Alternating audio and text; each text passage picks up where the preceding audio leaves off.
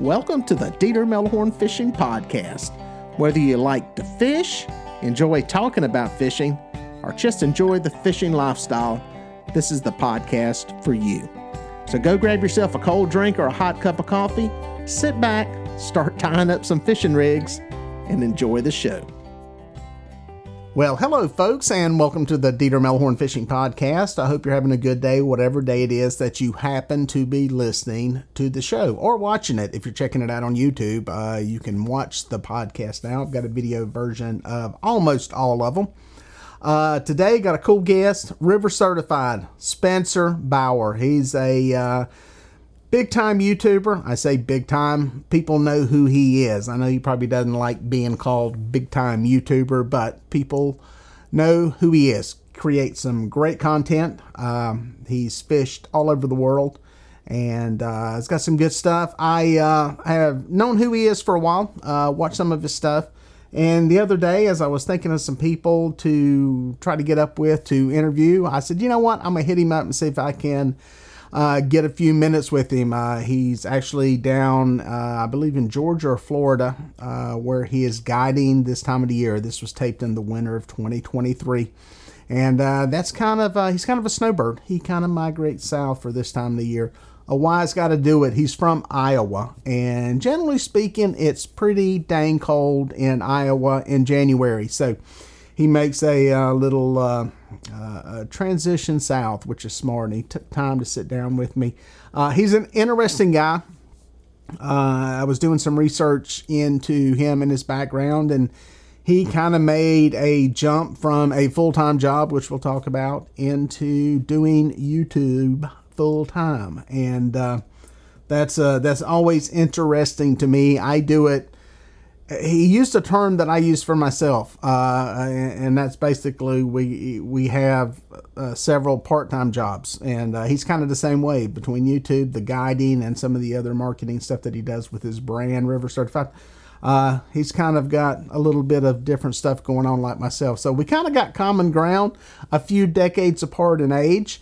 But he's at a point where he's not scared to take a few gambles and a few risks. And it was interesting to sit down and talk with him about that and just learn his approach on what he's doing, how he's doing it. And for any of you younger folks out there that are considering a job or career in fishing, the outdoors, possibly social media, YouTube, anything like that, it's some good information and some good ideas and some good approaches to things. And even for folks that are a little bit older, it's a good perspective and a interesting and good attitude on what he does and what he takes on. And I think you'll enjoy it.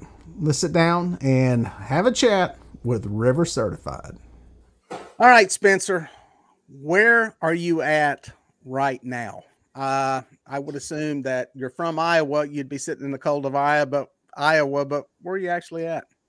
I'm in southern Georgia at this exact moment, running some charters down here because while ice fishing is okay and fun, the idea of running ice fishing charters didn't sound too appealing. So I found a way to get down here when it's cold. Well, you're a smart man. I want to get back to the charter stuff here in a minute. But part of the reason I do these podcasts is the biggest thing is I have a serious curiosity about the people that I get on here. So I'm curious about, I don't get into the personal best and what kind of rod and all that crap that you use. That's all been answered somewhere in your videos. People need to watch them. But where are you from? How did you first come to go fishing? Or did you start out like a lot of us as a kid, fishing with a parent, grandparent, uncle? Yeah, basically. I grew up in southern Iowa, and my grandpa, who's probably the toughest guy I've ever met, he had a stroke when he was about 42, and he had to, the doctors told him he had to walk. If he didn't keep walking, he wasn't going to be able to walk before too long. So he'd walk all over the place. And then I got a little bit older, and I'd always kind of, at least as far as I know, had an affinity towards fishing.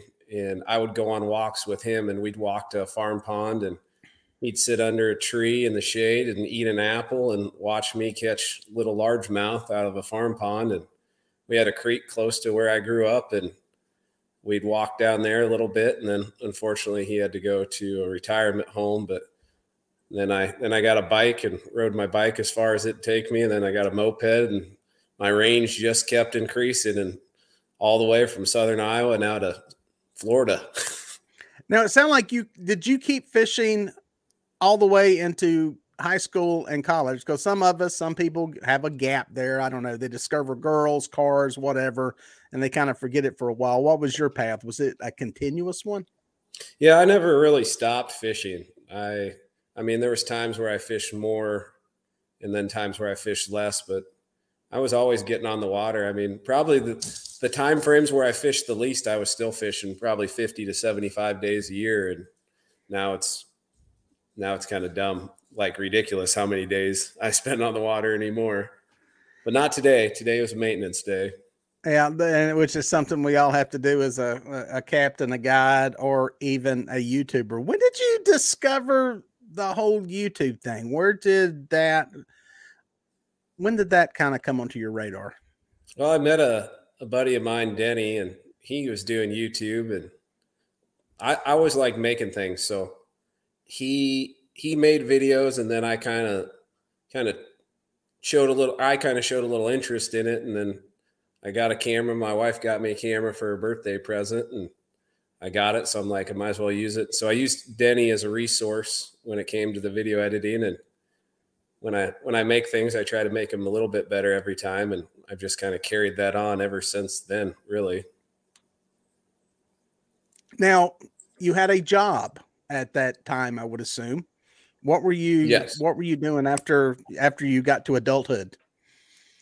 I was a 7th and 8th grade science teacher for 9 years. Wow. A teacher. Very cool. Very cool. How did you like that? I mean, you did it 9 years. That's in North Carolina. You're almost a third of the way to retirement at that point. How did you like that? And was fishing constantly in the back of your mind? I mean, fishing, I'm thinking about fishing right now. So it's kind of always in the back of my mind. But as far as the teaching goes, I like it.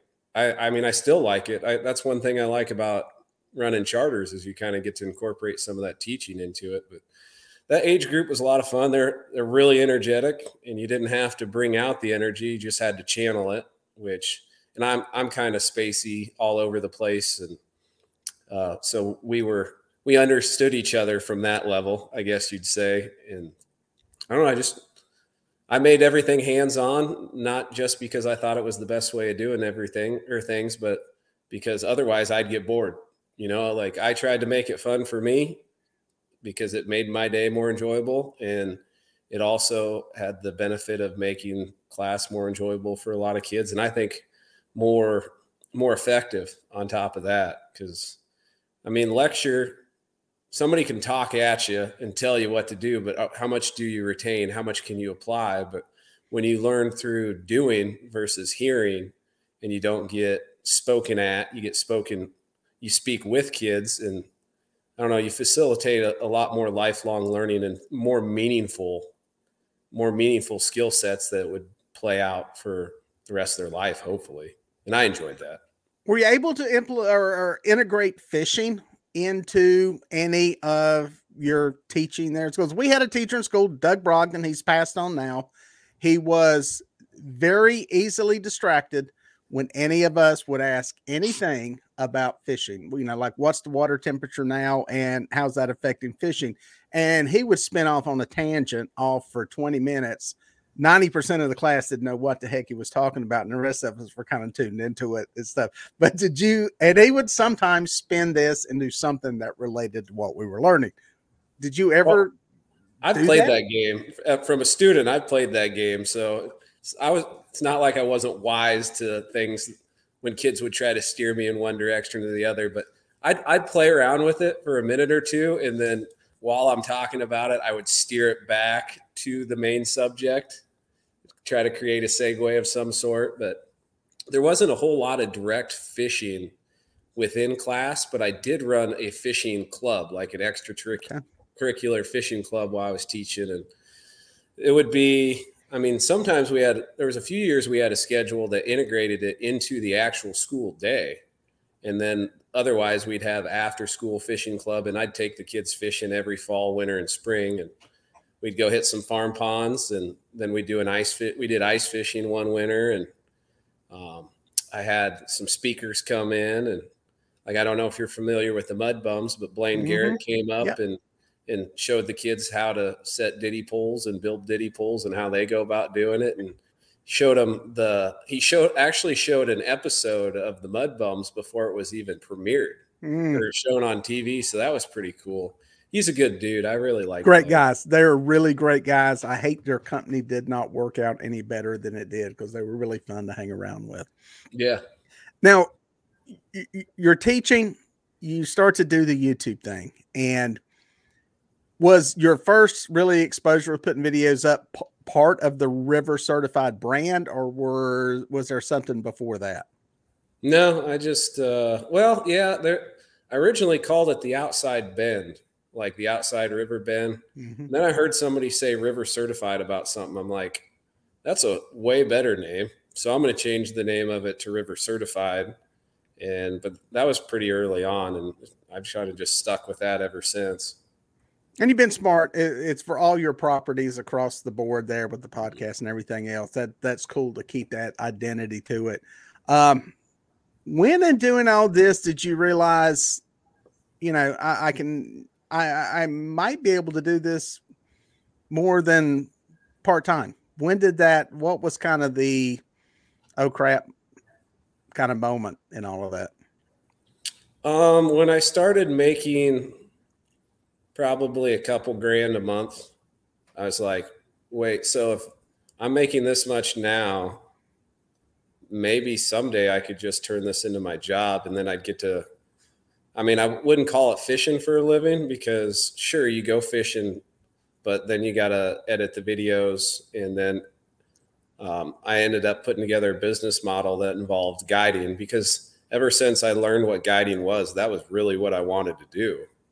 But being in Iowa, that's not a destination fishery. It's not a destination at all. So you're not going to have tourism, and there aren't exactly bodies of water conducive for guiding. It's not like you're on a large reservoir where things are pretty stable. Like our waterways are extremely dynamic, and you got to have your finger on, like, I have logs of everything. I have fishing logs, but then I have, like, written down, at this flow, I can use this ramp if it's this high, this low, and that's all across the board for a variety of different ramps on a variety of different rivers. So if it's really low, I know where I can put in at, and if it's really high, I know where I can put in at.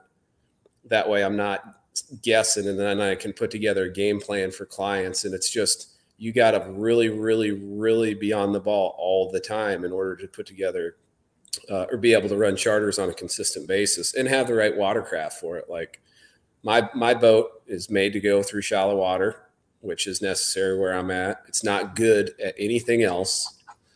But I guess that's kind of a tangent away from your question. But yeah, I'm almost wanting to guess what boat it is, but go ahead.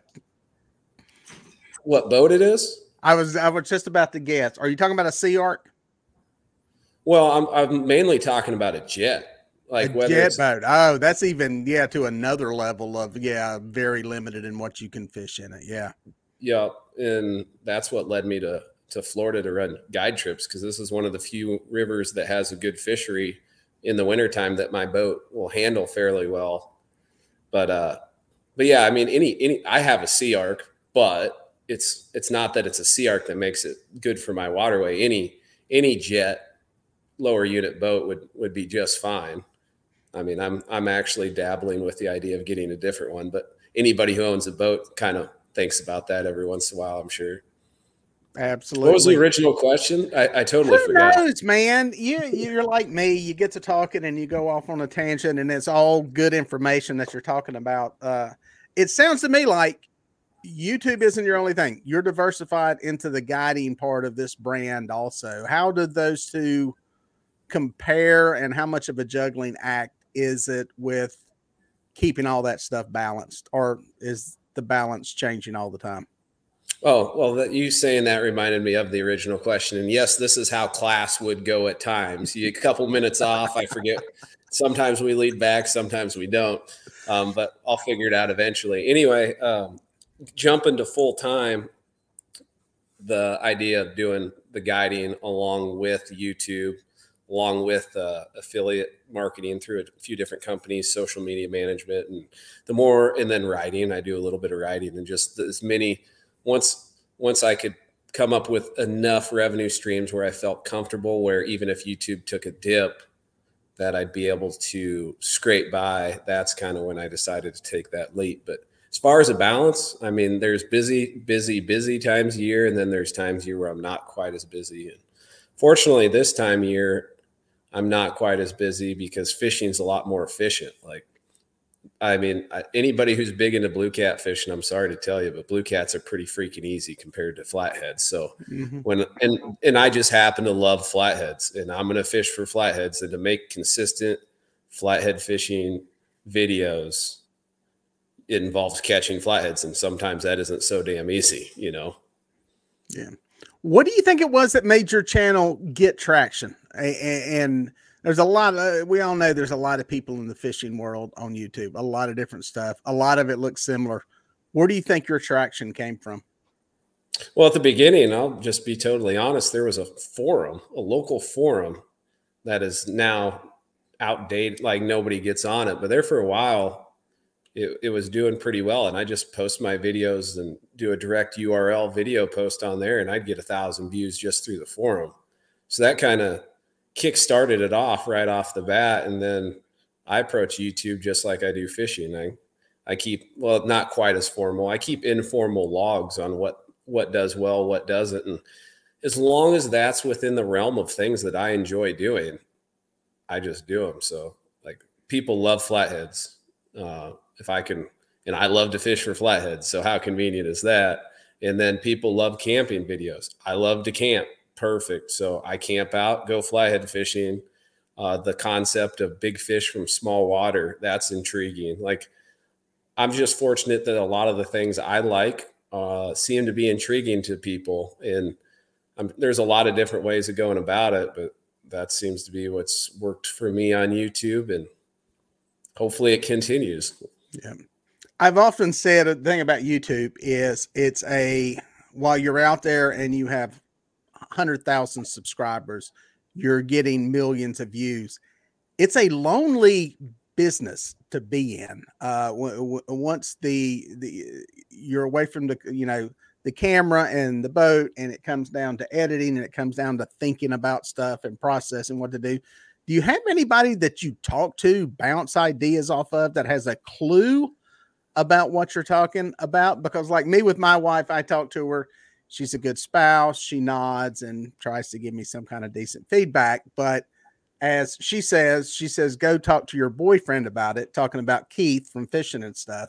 And we'll sit there and talk for an hour and a half about YouTube crap that nobody here on the podcast really cares about. But is there anybody like that you have some type of connection with for that world to at least air stuff out?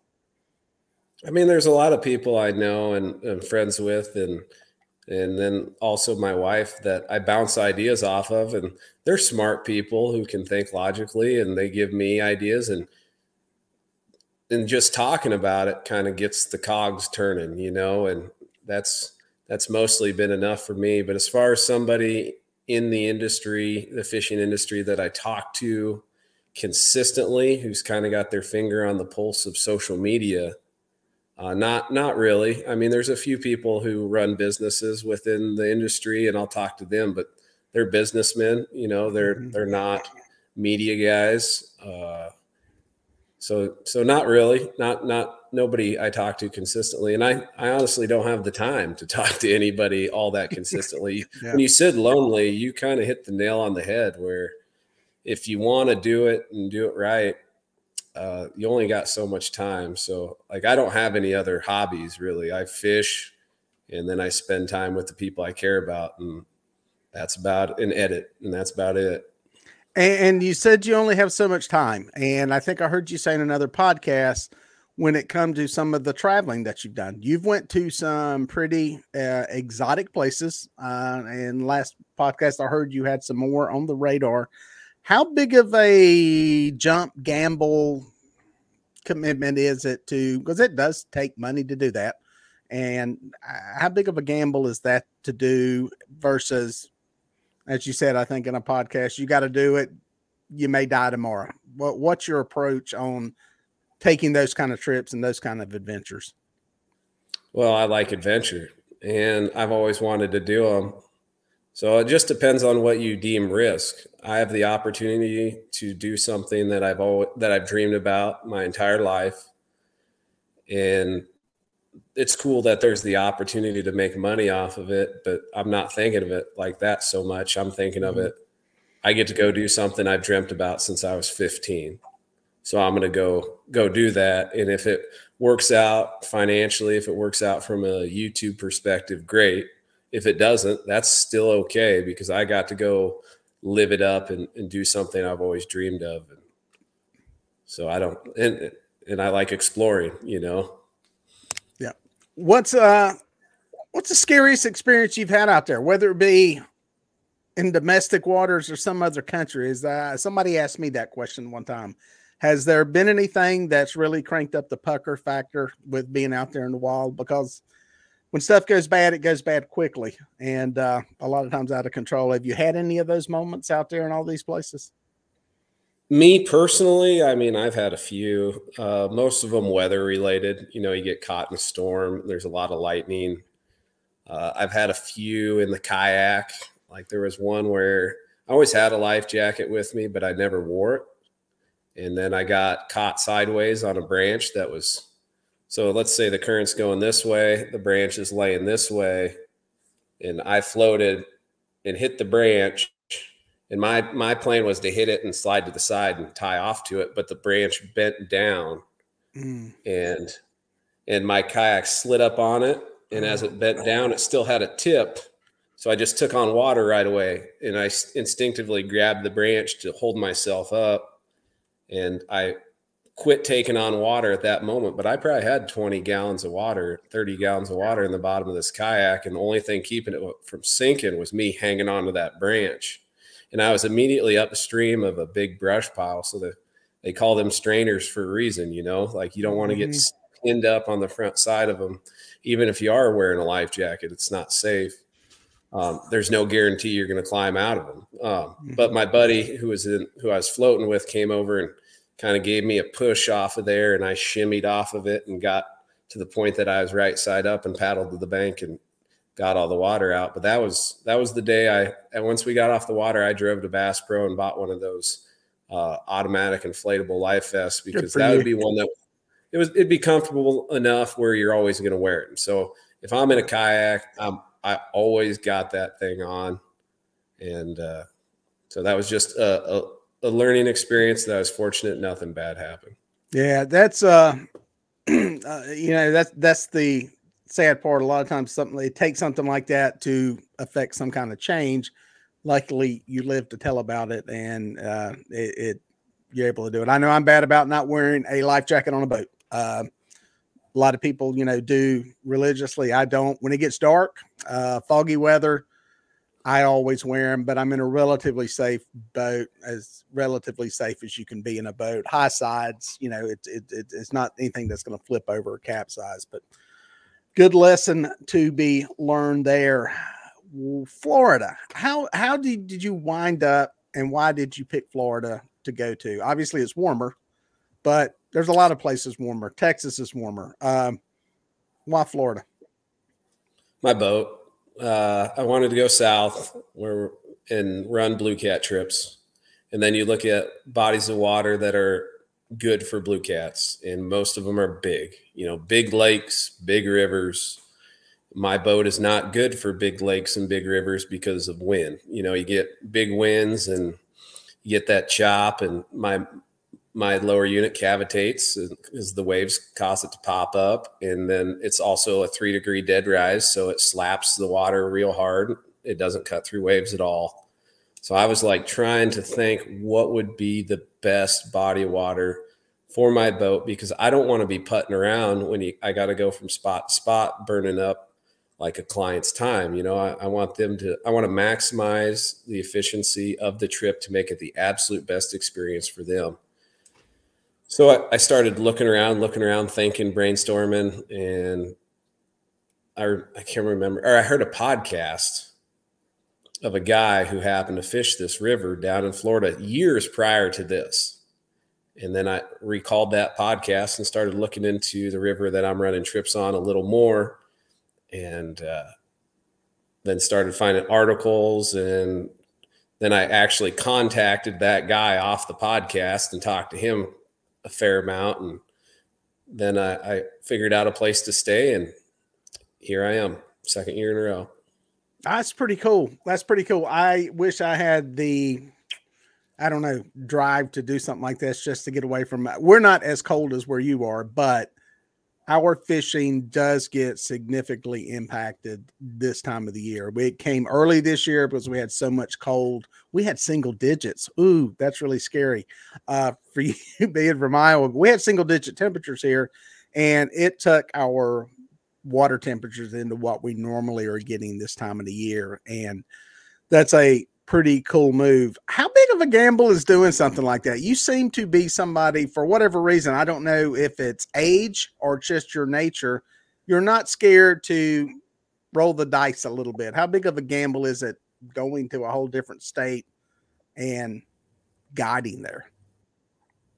I mean, everything's calculated risk. I'm fortunate that I'm in a position where I have an audience that I can share what I'm looking at doing and book trips through that audience, and then book enough trips to cover the expenses plus a little bit more, which in my mind, makes it a safer, like less of a financial risk per se. Right. Yeah. That's still a gamble. I give you credit for that. I mean, I've always been of the mindset that where there's a will, there's a way.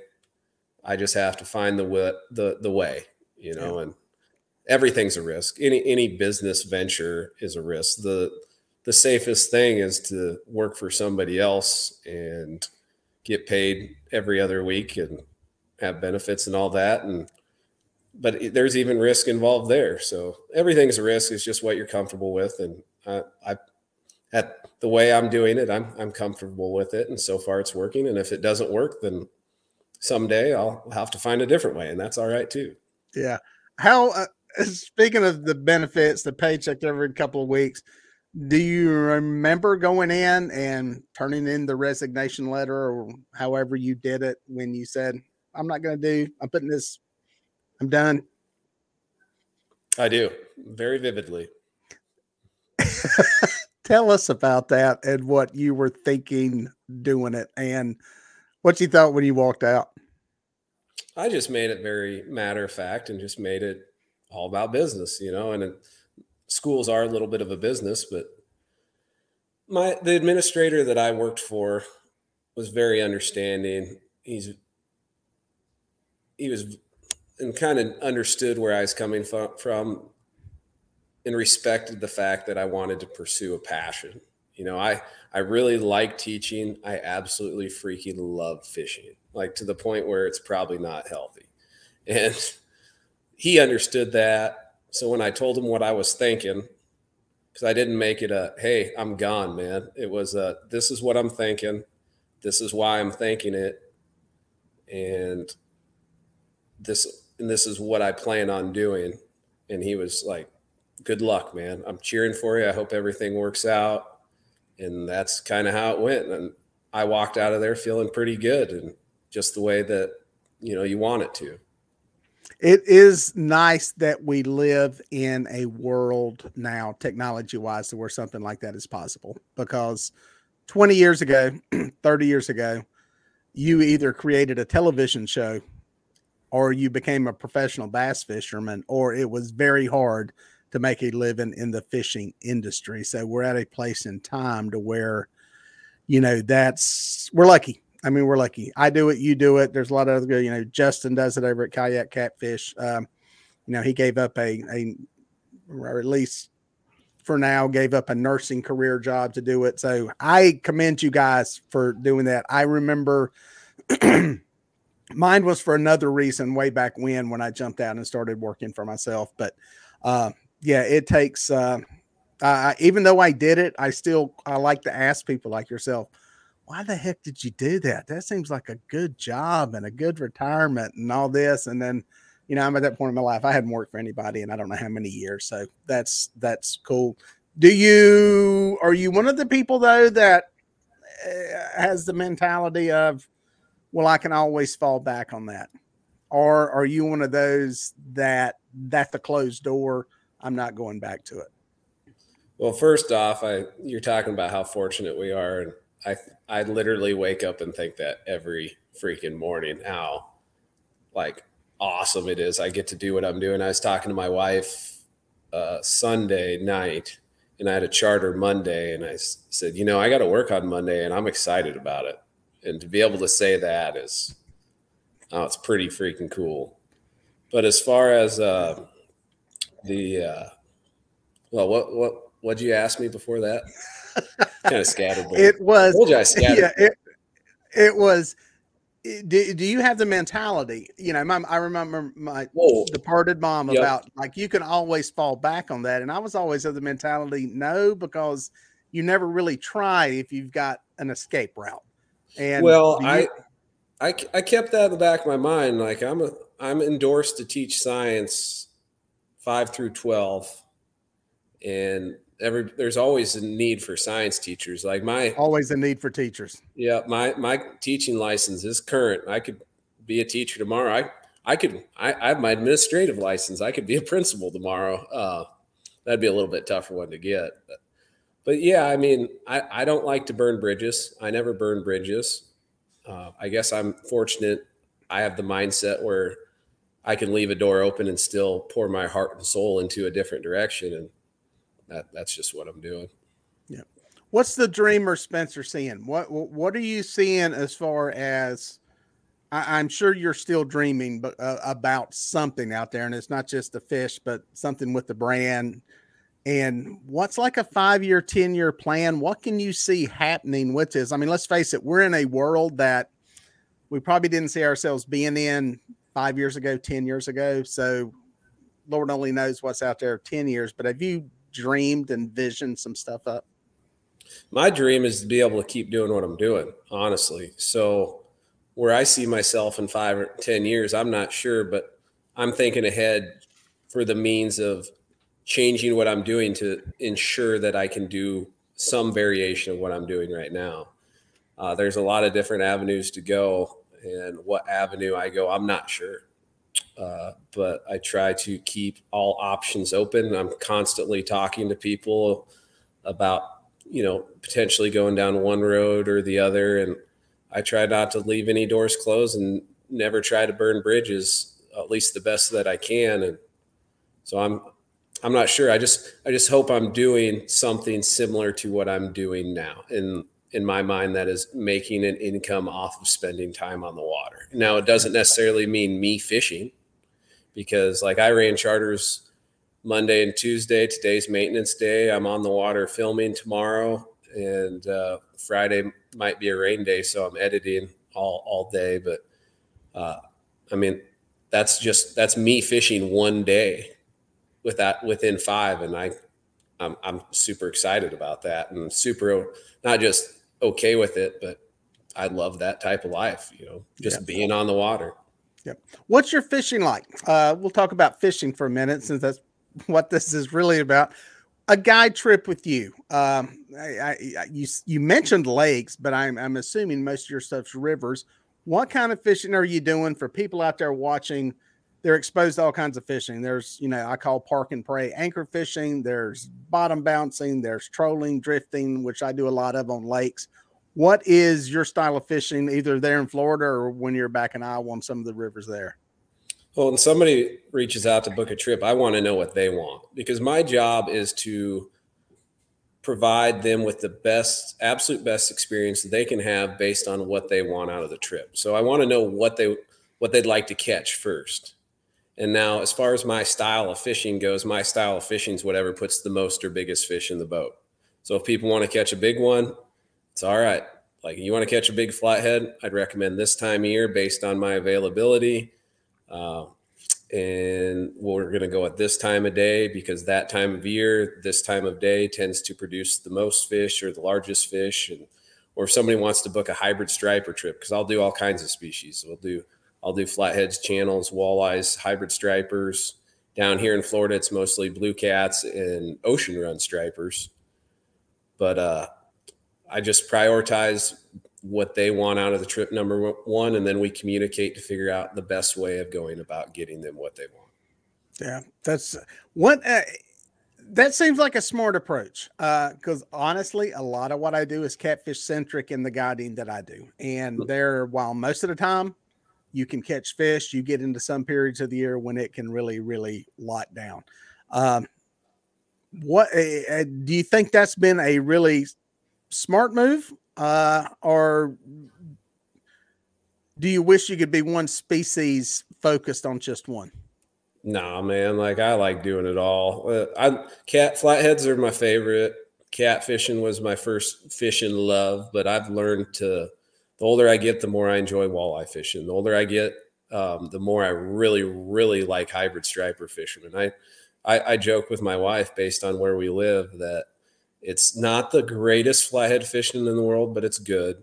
It's not the greatest channel cat fishing, but it's good. It's marginal walleye fishing at best. But the hybrid stripers are like, they fly under the radar. So this next year, my little objective for myself is, I jokingly say I want to be the greatest hybrid stripe bass fisherman of the world. Or no, the world's greatest hybrid stripe bass fisherman of the world is what my little running mantra currently. Now, do they stock those things into the rivers there? Because we have them stocked into lakes around here, but are these reservoirs that are attached to rivers there? Both. There's some lakes that are stocked, there's reservoirs, and then there's stretches of rivers that are stocked. But I don't know what it is about our watershed. I wouldn't think it'd be conducive for a sight feeding fish to proliferate like they do, but we grow them big. Like, our state record's right around 20 pounds. And this last year, we had a day where we put 3 over 10 pounds in the boat. You know, there's just some big ones to be caught. That's some good size hybrids there. That's some good size fish. Do you see expanding where you're fishing at to any other parts of the country? I don't know that you would need to necessarily, but could you see expanding that out at some point, maybe to some, I don't know, bigger impact hybrid fisheries or anything like that at some point? What do you mean by expanding it out? Well, you go to Florida now from where you're basically based at in Iowa, like doing stuff on Clarks Hill Reservoir in South Carolina on the South Carolina-Georgia line, big hybrid striper fishery there. Or is that just spreading the peanut butter a little too thin on the bread with getting into too many different places like that? For me personally, probably. I'm planning on running a few trips on the Missouri River now that I have my captain's license. I got a few people who want to learn how to bump. But that's just kind of, if you want to do it, let me know, and we'll put together a block of time where I can organize trips for so many people that I'm not driving back and forth every weekend, you know. But as far as expanding out, the only expansion I could see me ever doing is if I move to an area with more or larger water to expand my guide service to bring on more boats maybe. But I don't think that's a good thing where I'm at right now because our waterways are fairly fragile and definitely small. The thing that justifies it in my mind are on charter trips is there's not that many people who have the means to effectively fish it in a way that's going to be super detrimental. And then I don't share much. Like, I don't name bodies of water. I don't name locations. I sit where I'm at in Florida, but you don't know if I'm going north. You don't know if I'm going south. If you book a trip with me, I'll tell you where to go and tell you where to meet for that trip. And I'll tell you the general area, or the towns and stuff where I'm kind of at. But I try not to advertise anything more than I already do. Some people know because they've been there, but if you haven't been there, you don't know. Well, it's almost like you're reading my notes here. My next question was the impact that we as YouTubers have on fisheries. Do we have a negative impact as far as the fishing, burning spots, that whole world? What's your thoughts on that? Yeah, I go back and forth on that a little bit. I mean, anybody who casts a baited line into a waterway has a negative impact on the waterway. So where do you draw the line? Because the people who do that are doing it because they enjoy it or they want food or both.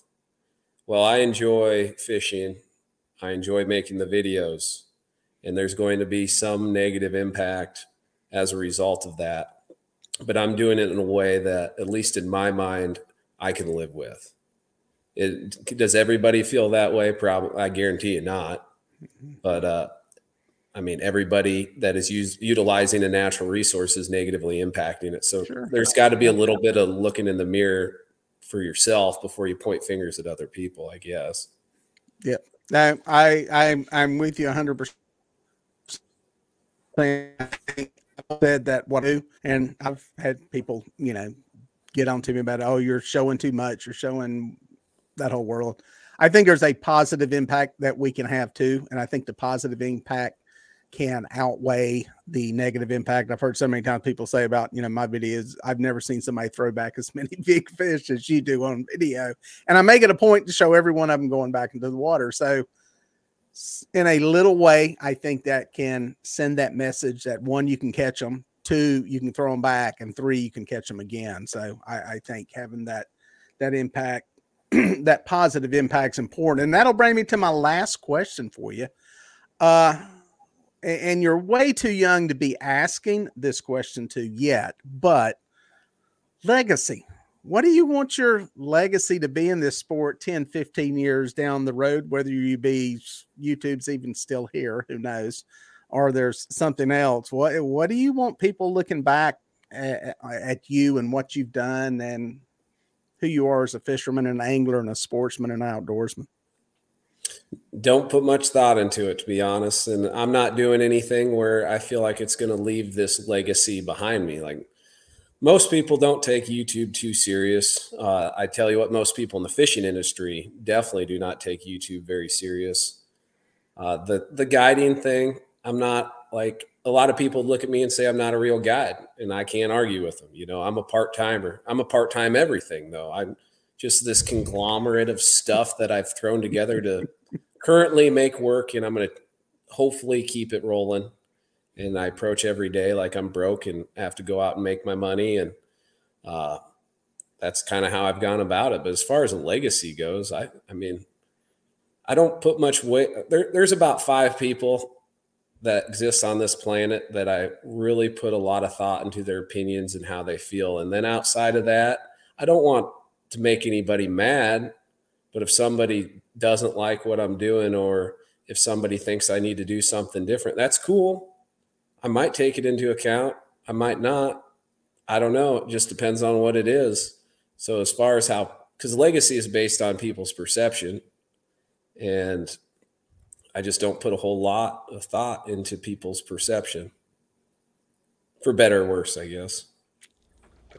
There you go, folks. As I said in the podcast, a lot of the people that I bring on this show, pretty much all the people I bring on this show, are people that I'm actually interested in interviewing and talking to and finding out more about. Granted, especially with some of the folks that we see on television, we see on social media, or we read about in a magazine, a lot of times we don't get a real insight as to who they are as a person. And with this one, we got a little more insight as to who he is, what he's about, and why he does what he does. So hopefully you enjoyed this one. If you want to give me some feedback, some ideas, that type thing, you can always comment in the comment section on YouTube. But if you're listening to one of the podcasts, go to DieterMelhornFishing.com and there's a contact section. You can send me an email, shoot me a text, whatever.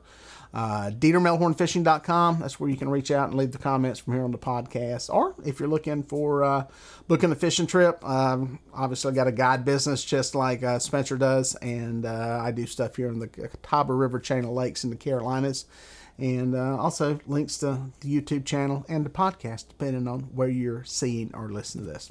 That's it for now, guys. We'll catch you out on the water.